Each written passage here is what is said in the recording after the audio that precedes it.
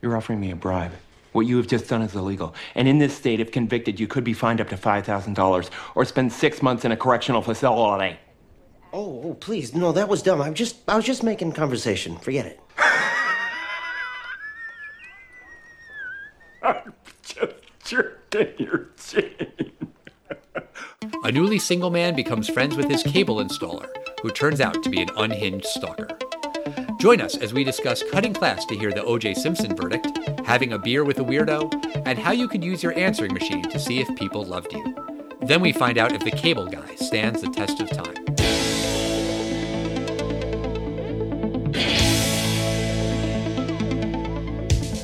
Test of time, James and Alan have their say. Do the movies you love still hold up today? James says gladiator with the glove. Alan says as a father, blah blah. It's the test of time, James and Alan have their say. Do the movies you love still hold up today? Test of time, James and Alan have their say. Do the movies you love still hold up today? Hello, everybody, and welcome to the Test of Time. My name is Alan Noah, and your name is... what is it again? My name is James Brief. You know this. We have done hundreds and hundreds of episodes, and I have known you for over 20 years. This is true, but I wanted you to say your name. I don't really know why. It just felt like you should say it today. How you doing? You got a cut on your arm? I saw a Band-Aid over there. It's a scratch. Don't worry about it, Al. I'll live. Okay, well, I do worry, okay? I worry. That's what podcast hosts do. We worry about our co-hosts. Do you know what they call Band-Aids in England? No, I don't. They call them plasters. Really? That's true, yeah. Do you know what they call diapers in England? Yes, nappies. Nappies, yeah. And you know what they call a stroller there? No. Pram. That one I know. I don't know why I know that. Well, if we have people from England that want to tell us other things that they call different, we already know about the elevator lift thing. But that would be not that interesting to discuss. But unless there's something really fun. Sure. In 1994, 1995, and when today's film, The Cable Guy, came out in 1996, June 14th, 1996, possibly the biggest star in America, maybe not the world, but certainly in America, and almost certainly to a 15, 16-year-old boy, that was me and you, the biggest person in the world was Jim Carrey. Sure. It is really hard to overestimate like how much this guy exploded on the screen, because we watched on Sunday nights. What were we talking about? There were two shows that you talked about on Monday morning that you watched on Fox. Three shows. You watched The Simpsons, you watched Married with Children, and what was the other show that became really hip that everyone started talking about? In Living Color. Exactly. In Living Color, which was created by Keenan Ivory Wayans and starring a lot of the Wayans brothers, but also introduced us to David Alan Grier and Jamie Foxx, and probably most famously, Jim Carrey was the breakout star from that show. And Ace Ventura, Pet Detective, that came out of nowhere. Then he follows up Ace Ventura with The Mask and then Dumb and Dumber. And these films were just getting bigger and bigger and bigger. And then Jim Carrey, in his fourth film, he famously gets offered $20 million to do the Joker in Batman Forever. The Riddler. Oh, I'm sorry. The Riddler. And it was a bigger deal than Val Kilmer or Tommy Lee Jones. This was Jim Carrey. Almost the way that they billed the first Batman as Jack Nicholson as the Joker. And it was a real big deal. And this was a screeching halt on Jim Carrey's career. The Cable Guy was a big box office failure. And I have to say, one of the hugest problems with this film was the marketing of this film. I'm going to play a quick clip from the trailer here. Come back here so that I may bring thee! I'm here for you. Don't do that. You're going to get me killed. Oh, Billy. This is like yet another trailer of wacky Jim Carrey. And I will tell you, the theater at certain things that were played in this clip, they were hysterical. They could not wait for some more elastic face Jim Carrey. That part where he screams, "Oh, Billy!" The theater was erupted in laughter. Is it hysterical? Maybe, maybe not. That's up to you. But in 1996, that is exactly what we were looking for from Jim Carrey. That's kind of the character he would have played on In Living Color. And this is not that film. Yeah, in case you haven't seen this film in a while, or you've never seen it, this movie is about an ordinary guy named Steven, played by Matthew Broderick, and he proposes to his girlfriend Robin, and he's rejected. Then he moves into an apartment of his own. His cable installer, Chip, played by Jim Carrey, he becomes interested in being friends with Steven, and Chip quickly crosses several personal boundaries. Chip shows up at a basketball game with Steven and his friends. He tries to repair Steven's relationship with Robin. Chip tries to interfere with Steven's work and his family. And Steven, he's unable to convince anyone that Chip is an obsessed stalker until Chip kidnaps Robin. And will Steven be able to save her in time? Or will the cable guy win in the end? No, of course not. The film came out on June 14th, 1996. It had a $47 million budget. As I'd mentioned, Jim Carrey is now a $20 million man. And Matthew Broderick, fine actor, popular actor. I think he's probably demanding millions, a fair salary. He got $2 million for this movie. That's millions. Yeah, 1/10 of his co-star salary. And Jim Carrey's the guy on the poster, and Jim Carrey is the draw for this movie. But Matthew Broderick does play the protagonist, and he got 1/10 the salary. I would be shocked if Val Kilmer got as much as Jim Carrey did Batman Forever, with Batman being by far the star of Batman Forever. Sure. That kind of thing happens sometimes. I just, if that was me, that might have hurt my ego. This is the summer of Independence Day that's going to come out like 2-3 weeks after this. Right. And the reviews were not kind. The film opened, it didn't even make $20 million. It made $19 million. It was number one, but it was down from his previous openings.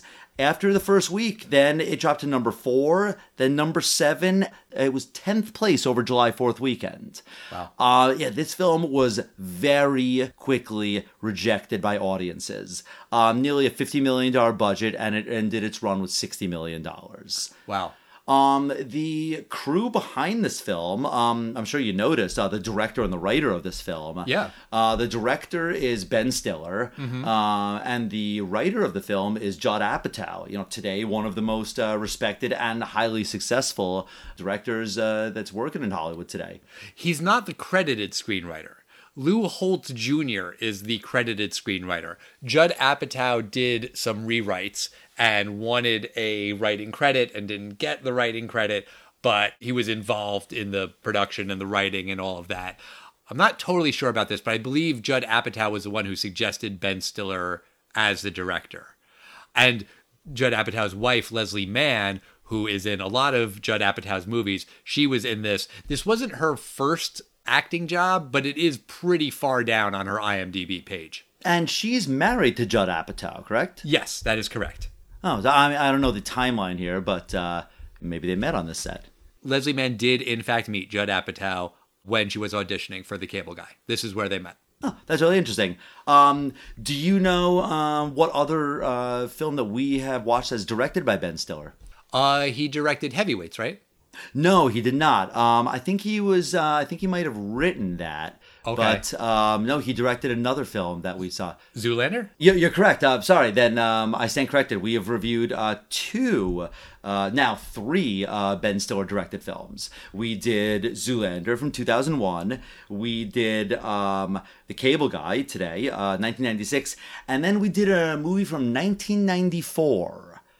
Oh, Reality Bites. Right. So I do want to say that he has been fantastically successful with Zoolander. We are absolutely going to review this film at some point. It is now officially eligible to be reviewed by the Test of Time podcast. It's his most successful commercial film, directorial-wise. Do you know which movie I'm talking about? Oh, are you talking about Tropic Thunder? Right. Tropic Thunder. I did not see two things that he's directed, which I've heard nothing but amazing things about. One is a miniseries called Escape at Dannemora. That's about the prison escape in upstate New York with the prison guard that was kind of the lover of these two guys. And then there's apparently this fantastic new show called Severance. You haven't seen Severance? I've told you many times I don't have Apple TV. You should get Apple TV and you should watch Severance. Severance is really good. In line with what I just said, I've heard wonderful things about Severance. Severance is really good. You know, maybe there's a little nepotism in there because his parents were this famous comedian team, but he was able to deliver some real solid stuff.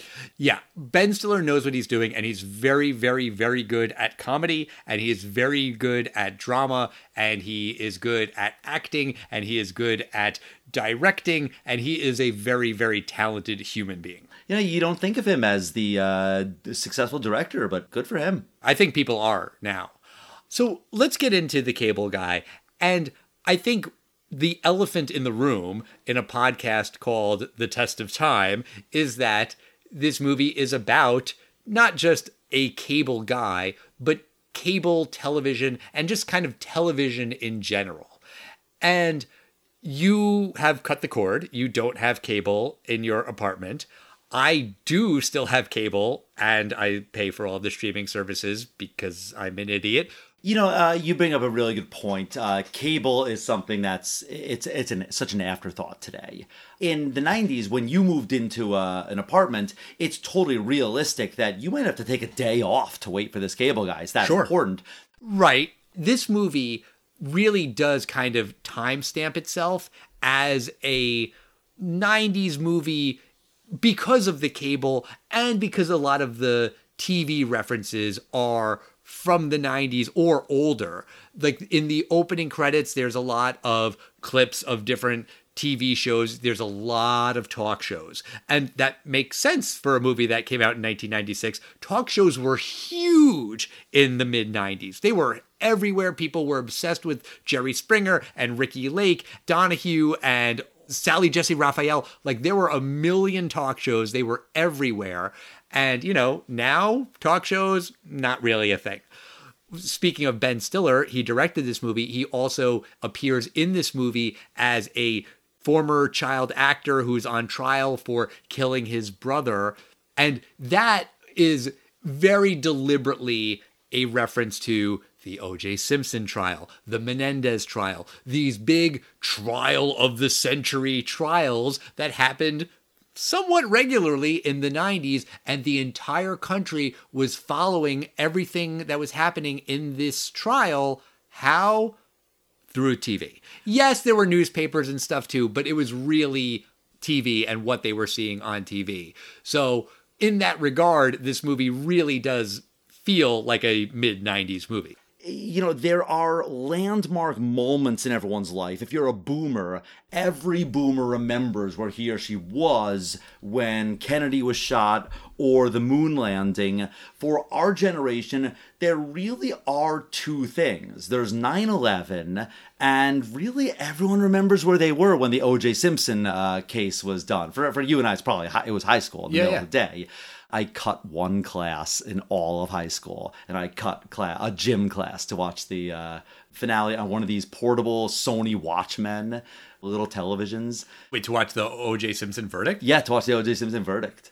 It had a little bunny ear antenna, and I was able to kind of like sneak it into school and just like snuck outside with someone, and we watched it together. Wow. Okay. Yeah, and so to really bring you back, like this makes sense. A cable guy. And this is no ordinary Cable guy. This is a guy who, comes in and immediately befriends Matthew Broderick's character. He says cable, but what he really means is the information that cable wires bring you. What he refers to a very cringy mid-90s term, the information superhighway. Yep. But he was saying things like, you're going to get to do your shopping at home, or play Mortal Kombat with a friend in Vietnam.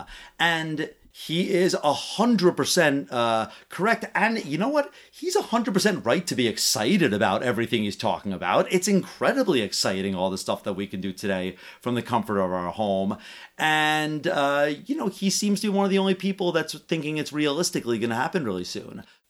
I think that what Chip is saying in this movie is accurate, and it is kind of stunning, watching it today of like, oh, he was right. I don't know that it wasn't known. I think people knew that this stuff was coming. I remember I took a telecommunications or something like that class in college, and they were talking about all of this stuff, about how TV and phone and computer were going to merge and it would all be one thing. And that was, late 90s, early 2000s. So I think that people understood that this was coming. And I'm just saying that so it's not like that this movie was totally prophetic and imagined things that no one else could have imagined, because I think people were starting to imagine how this was going to go. But it is still cool seeing Jim Carrey be really excited and animated about this stuff that to him is futuristic, but it's coming soon. And then, yeah, it came soon. But let's talk about the obsession with Steven. He's basically a stalker, right? Like, that's what we would call it today. I don't know if they use that word then, probably. I'm not really sure. But like, he just latches on to Steven and he just wants to be in his life. And I'm kind of a sucker for these kinds of stories where someone is acting crazy and he's able to basically gaslight all of these other people around him so that when the victim is saying, I'm sane, he's crazy, it's not me, but then he looks crazy, which is what happens to Steven, the Matthew Broderick character in this movie. There's something about that kind of story that just kind of works for me. I don't really know why, but I think unlike all of the talk about cable and, My Three Sons and talk shows and the trial of the century stuff, I think that does work because there are people out there like that. I mean, I've never had anyone like that in my life, who like desperately wanted to be my friend and then invaded my life. I'm assuming you haven't either, I assume. I've had stories, but nothing like Chip. Okay. And I think that when you think of a stalker today, at least the way my mind works, is I think of it as a guy who is stalking a girl that he is interested in sexually, romantically. It's not usually in a friend way. And I'm not saying that it couldn't ever happen, for a guy who wants to be friends with another guy. I just think I happen to know a couple of women who have had these kinds of stalker guys who are obsessed with them. So that's where my mind goes. And you can make a movie about that with a guy who is stalking a woman. Isn't that what that Netflix show You is about? I think, maybe. You could tell that story, but it can't be this story. The Cable Guy is a dark comedy, but it is still a comedy. I think if you are telling that kind of a stalker story, I don't know if you can make that a dark comedy. They do make, they role reverse this sometimes. Famously, around this time, Fatal Attraction was kind of a female stalking Michael Douglas's character. Sure. There's nuances in that film, too. Michael Douglas is not exactly a good guy in that film either.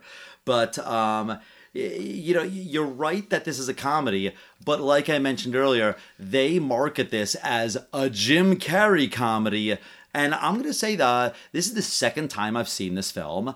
I watched it as a 15-year-old, 16-year-old, and I was mad at this film. This was not the film I was looking for, and I was like, what the fuck? Really? I was expecting, oh, Billy, like just that kind of like, yeah, rub your nipple on the glass. That's funny. I was not expecting dark, Judd Apatow, Ben Stiller humor in that way. I don't remember how I reacted to this movie when I saw it. I know I saw it in the theater because if it was a Jim Carrey movie and I was 16 years old, I definitely went to see it in the theater. But I think it is still fair to call this movie a dark comedy. I get it that it wasn't for 16-year-old James. There are parts of this movie where Jim Carrey is doing the Jim Carrey shtick. Absolutely. Maybe not enough if you just want to see, another Ace Ventura style movie, but he is doing a lot of just physical comedy. The basketball scene is a lot of physical comedy. The medieval time scene is a shit ton of physical comedy. So he's doing his bit. He's kind of doing the same kind of character he did in Ace Ventura and Dumb and Dumber and The Mask. The difference is, in those movies, everyone loved him. He's just a wacky, zany pet detective. We like him.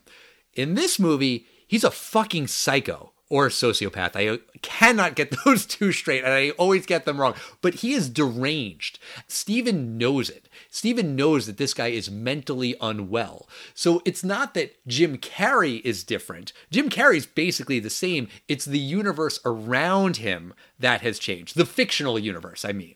Oh, I mean, the ending of this film, he absolutely kills himself by sheer luck. He only fractures his vertebrae. He almost impales himself, and he must fall 5 stories, if not more. Yeah. And it is a dark ending as he's falling through the air. It's this, like, haunting and what a horrible life this man has felt. And he makes references to his mother never loved him. And he doesn't even have a name. The television raised him more than anyone else did. I mean, this guy, you feel so bad for him.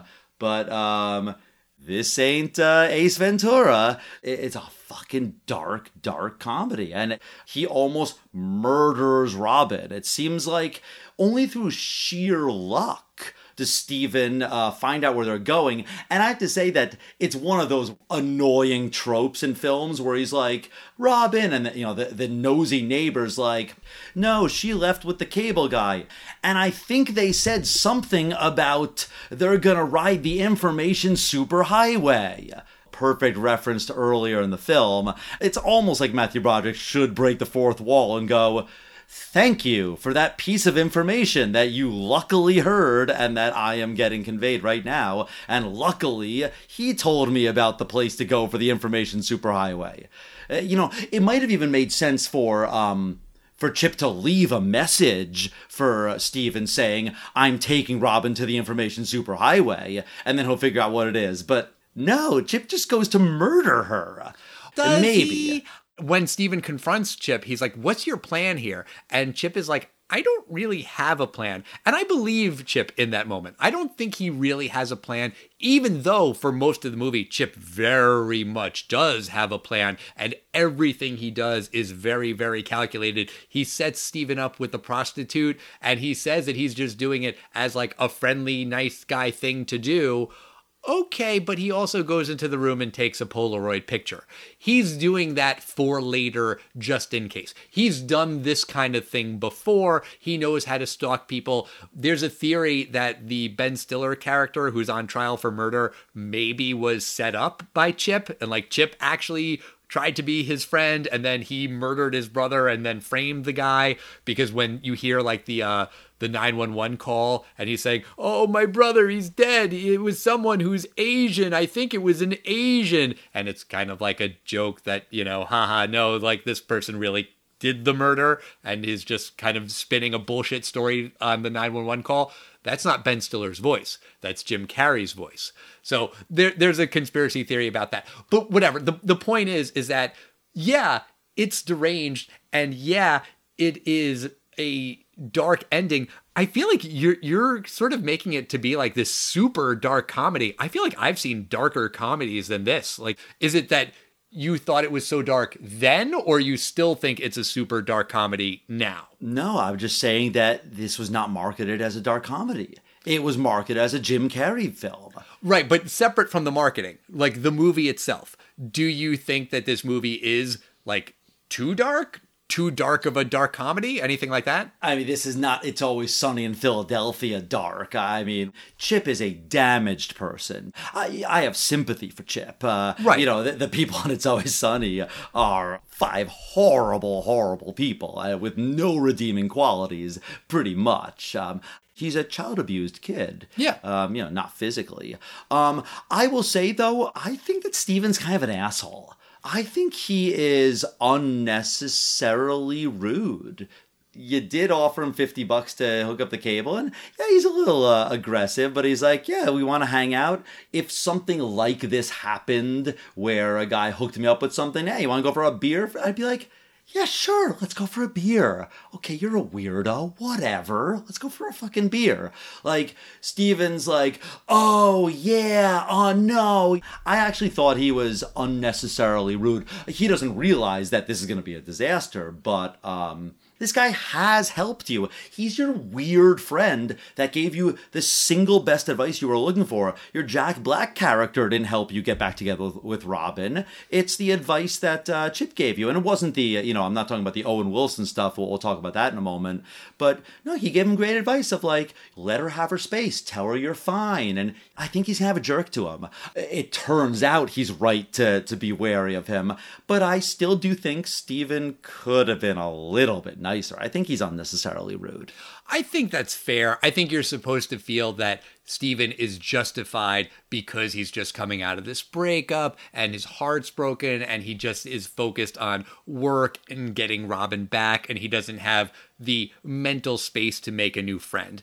But I understand what you're saying. He could be a little nicer. The first indication that Steven has that Chip is more than just a little bit weird is when Chip leaves like 15 voicemail messages on his answering machine. It kind of made me think of Swingers, you know, in the Jon Favreau character. It's just calling and calling and calling and leaving all those messages on an answering machine, which as a test of time thing, you know, yeah, you could still do that and be creepy with text messages. I guess that's how you would do it. People don't leave that many voicemails. If anyone leaves you one voicemail, that's like kind of creepy now. But like, there's something off about him. Steven probably should have broke it off before Medieval Times or immediately after. There's all of these times when he was justified in trying to end the friendship and Chip doesn't let him. You can still feel bad for Chip and think Steven is an asshole and still think that Chip is going way too fucking far. And I agree 100% with that. I agree. I think all three of those. Yeah. I think that Steven had a fantastic time at the party. And, you know, he has sex with this woman. And had Chip maybe thought, you know, hey, I'm going to buy you a prostitute to, like, you know, get back in the saddle, condone it or not, that might have been a conversation to have. Yes, you don't surprise someone with that. You need to know that that person is not really there for you. They're there because they were paid for. Sure. You know, if that's what you wanted, fine. But I agree with him there. And he was mad at him at that moment.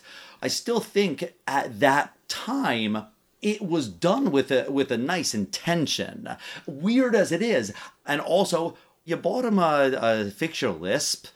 I think that's a little forward to tell someone that you need to fix their lisp. I mean, it's not a 6-year-old. It's not a 6-year-old being teased. That absolutely, as a pediatrician, that's absolutely an indication to fix someone's speech impediment. If they're being socially, isolated, absolutely fix it. But I don't think the reason this guy was socially isolated was because he had a lisp. It turns out there's hints maybe he was faking the lisp the whole time. I think that's a little bit rude because there's a point when he goes, you know, my brother's a speech pathologist. He can help you with your lisp. And Chip's reaction wasn't, really? Like, I didn't know anyone could help me with this. I thought this is the way I always had to be. He didn't answer that way. But also, that's the gift you give him? I get you. I get what you're saying. About the answering machine thing, there is one gag in this movie that I remember I said, or my roommates used to say, when you would come home and there wasn't a message on the answering machine, you would say, oh, nobody loves me, or nobody loves you, or nobody loves us, or whatever. Jim Carrey says that, nobody loves you because Steven's hoping for a message from Robin. And before it was all messages from Chip. That just kind of made me laugh as like a 90s thing. Yeah, that is. But I've never been to medieval times. Have you? I have never been to medieval times. No. I think you and I should go to medieval times. I think that would actually be stupid fun. But it still exists. It's in Lyndhurst, New Jersey, I think. And I'll say that medieval times is a great setting for comedy. I don't think the scene was as funny as it could have been. Jeanine Garofalo, she has like 3 lines in the film. I thought she killed it in her 3 lines. That was one thing that I did remember about this movie. I remembered like kind of little bits and pieces, but I remembered her saying, there were no utensils in medieval times, so there are no utensils at medieval times. Can I get you a refill of your Pepsi? It's so deadpan and it's really, really fucking perfect. Also in this scene, you have Andy Dick as like the leader of medieval times, who's like, calling out the important details of the knights and stuff. Other very small roles in this movie, you have the Mr. Show guys, you have David Cross and Bob Odenkirk. Kyle Gass is in this movie from Tenacious D. He's just like a guy who wants to find out the verdict in the murder trial. Then the cable goes out because of Chip, and then he grabs a book. Doesn't have a single line. You could very easily miss these people. Speaking of missing, what a missed opportunity. You have one of the funniest men alive in this film. The character, I think, is 100% incorrect. Jack Black. His character is completely skeptical on Chip.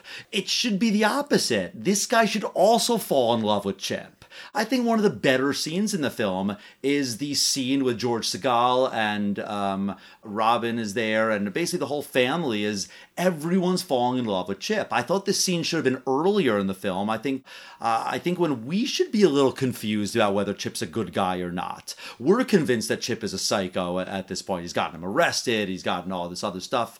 The Jack Black character is immediately like, I don't like you, Chip. But we already have Steven that's that character. That's like, there's something weird about this guy. I understand what he's there for, because the Jack Black character is the one who eventually reveals what today would have been probably an internet search, but he's able to look up, I found out what was weird about all the names he's giving you. They're names from My 3 Sons, and you never find out what the guy's name is. I like that he's credited as the cable guy, right? Because he says his name is Ricky Ricardo or Chip Evans, and these are all fake names from television. But yeah, I think it was a waste opportunity because Jack Black is hysterical. And he doesn't do anything funny. That's true. That's a valid point. But I think you could say that about most of these people, like David Cross, Bob Odenkirk, Kyle Gass. They're all very funny, and they don't do anything funny in the movie. Owen Wilson, obviously they're friends. Yeah, I guess they know probably the same guys. Yeah, I think this is like the burgeoning New York comedy scene of the mid-90s. A lot of these guys know each other from the Ben Stiller show and stuff like that. Right. And the Owen Wilson scene, I don't like this scene. I mean, in a romantic comedy, when there's the foil, you're trying to get back together with the girl, but she's with a guy. I hate when this guy is such a jerk. At least let it be a challenge for her. She's got a good guy, but you're better. And I mean, the single worst thing you could do on a first date, or if you're out in public to demonstrate that you are a bad person, is to berate waitstaff.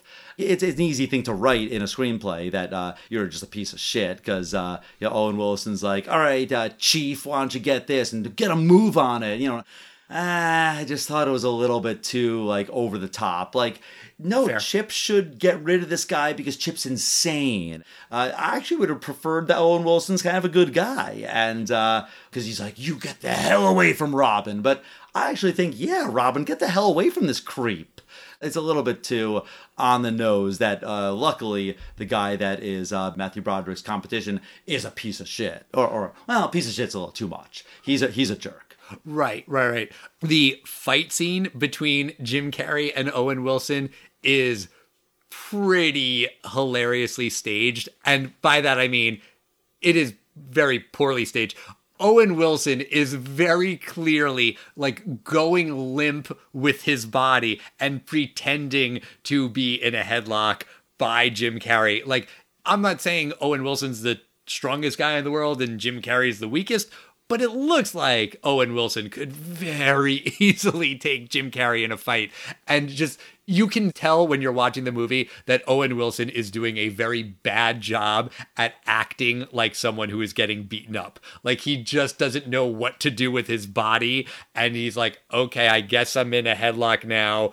It's fine because it's not supposed to be like an expertly choreographed fight scene, you know, from like a Van Damme movie or something like that. Owen Wilson was not hired for his fighting ability, but for his comedic ability. Yeah, and you know, something I will say that I will credit this scene, something in every Ben Stiller film I love is there is a fantastic piece of makeup done.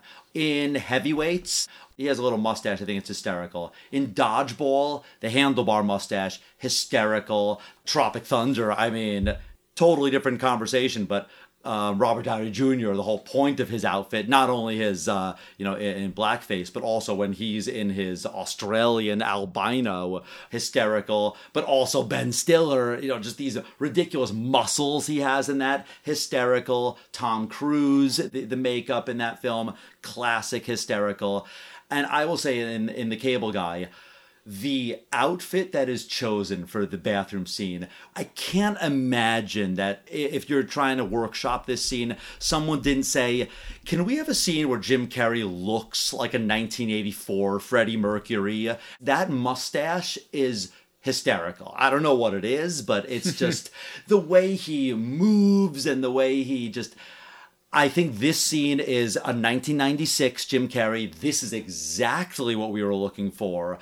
I think after an hour of being in the theater and kind of being anxious, where the fuck is the movie that we saw in the trailer? This was a scene people were waiting for.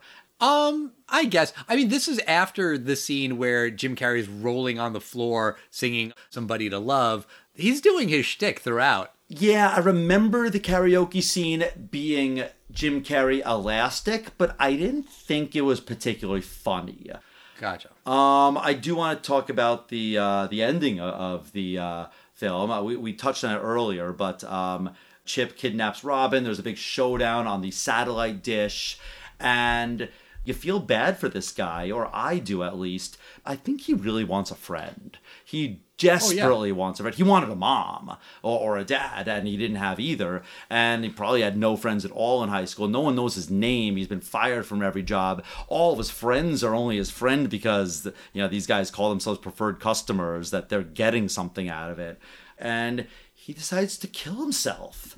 To Steven's credit, he goes, holy shit, man, I want you out of my life, but I don't want you, like, off the earth. Like, please don't kill yourself.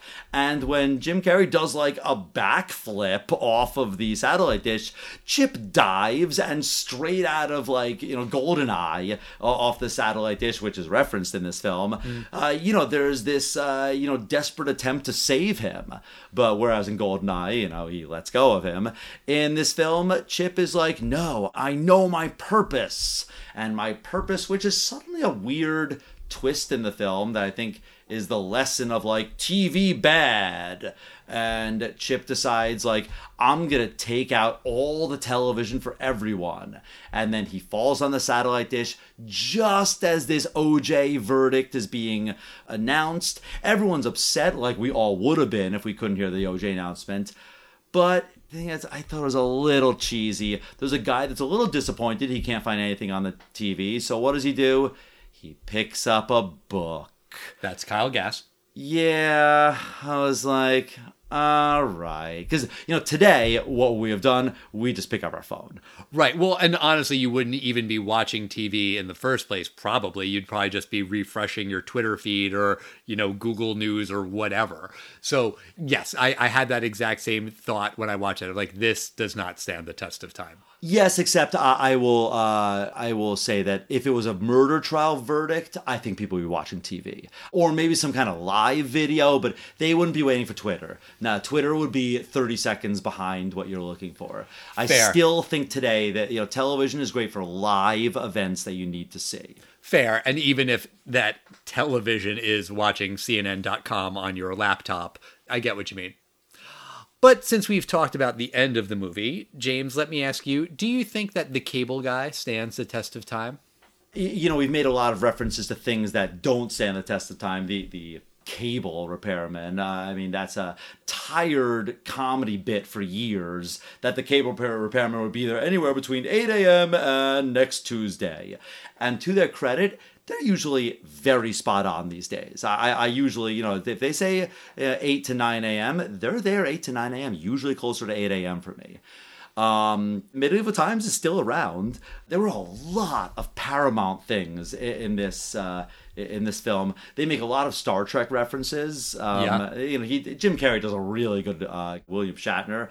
Do you know what the name of the show that the Ben Stiller, O.J. Simpson guy was on, like his 80s kid show? I forget. It was called Brother Sweet Brother. Oh, no, I'm sorry. No. Brother Sweet Brother was the made-for-television movie starring Eric Roberts. That's about the murder. And did you see what channel it was being broadcast on? This is very 1996. Oh, right. It's on UPN. UPN, United Paramount Network. They were really pushing that. I remember they would push that in certain Paramount things. This film, I'm going to say, first of all, it's better than I remembered it, because I really didn't like this film in 1996. I was upset that I had used an afternoon to see this film when I probably could have seen something better in 1996. This film has a lot going for it. I think if maybe if they built up his craziness a little bit slower, I would have liked them to actually be really good friends in the beginning. And then it's like, hey, wait a second. Wait, she was a prostitute? You're making my whole family love you and I'm the crazy one? Maybe he is crazy, maybe he isn't. Maybe Steven's the wrong one. No, I think a little too early on, we're in on the, like, no, Chip bad, Steven good. And I just don't think the film works as well as they wanted it to work. So for me, this film does not stand the test of time. It doesn't work for me in the way a dark comedy can work.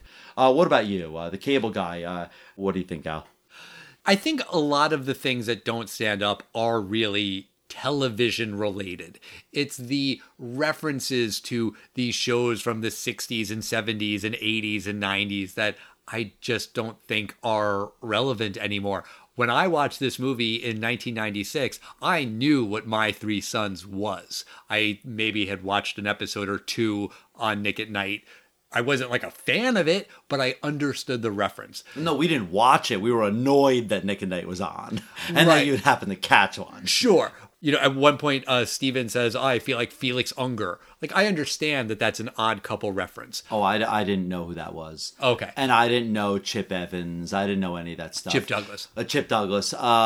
Ricky Ricardo, I recognize. I mean, that's the husband on I Love Lucy. Right. And, you know, just the talk show stuff and the trial of the century, all of those things, I think, don't really age very well. And, you know, the point about, like, being raised by TV, I think that isn't really the thing now. I think if you're talking about an absentee parent who isn't around for their kid, it's not that they plop their kid down in front of the TV. Now it's they give their kid the phone, the iPad, a screen of some kind. You know, at the end of the movie, when Chip says that he's going to kill the babysitter by jumping onto the satellite dish, he can do that by taking out one big satellite dish. Now, how do you really do that? You'd have to take out the internet somehow. But all of that said, if they remade this movie today in 2023 and the actors who were the main characters were in their 20s, 30s, the Chip character would have been raised by TV. Because 20, 30 years ago, that's still what it was. If they make this movie in another 20 to 30 years from now, then it would just be raised by screens. So I think that even though TV, you know, broadcast television is kind of on its way out, if you did it today, it would still be TV. It wouldn't be the cable guy. It would be the internet installer. But, sometimes the internet installer is from the cable company, depending on where you live. Although I feel like a lot of the cable companies have been swallowed up by telecom companies, but whatever, it doesn't really matter. I think the thing that does work about this movie is the whole stalker thing.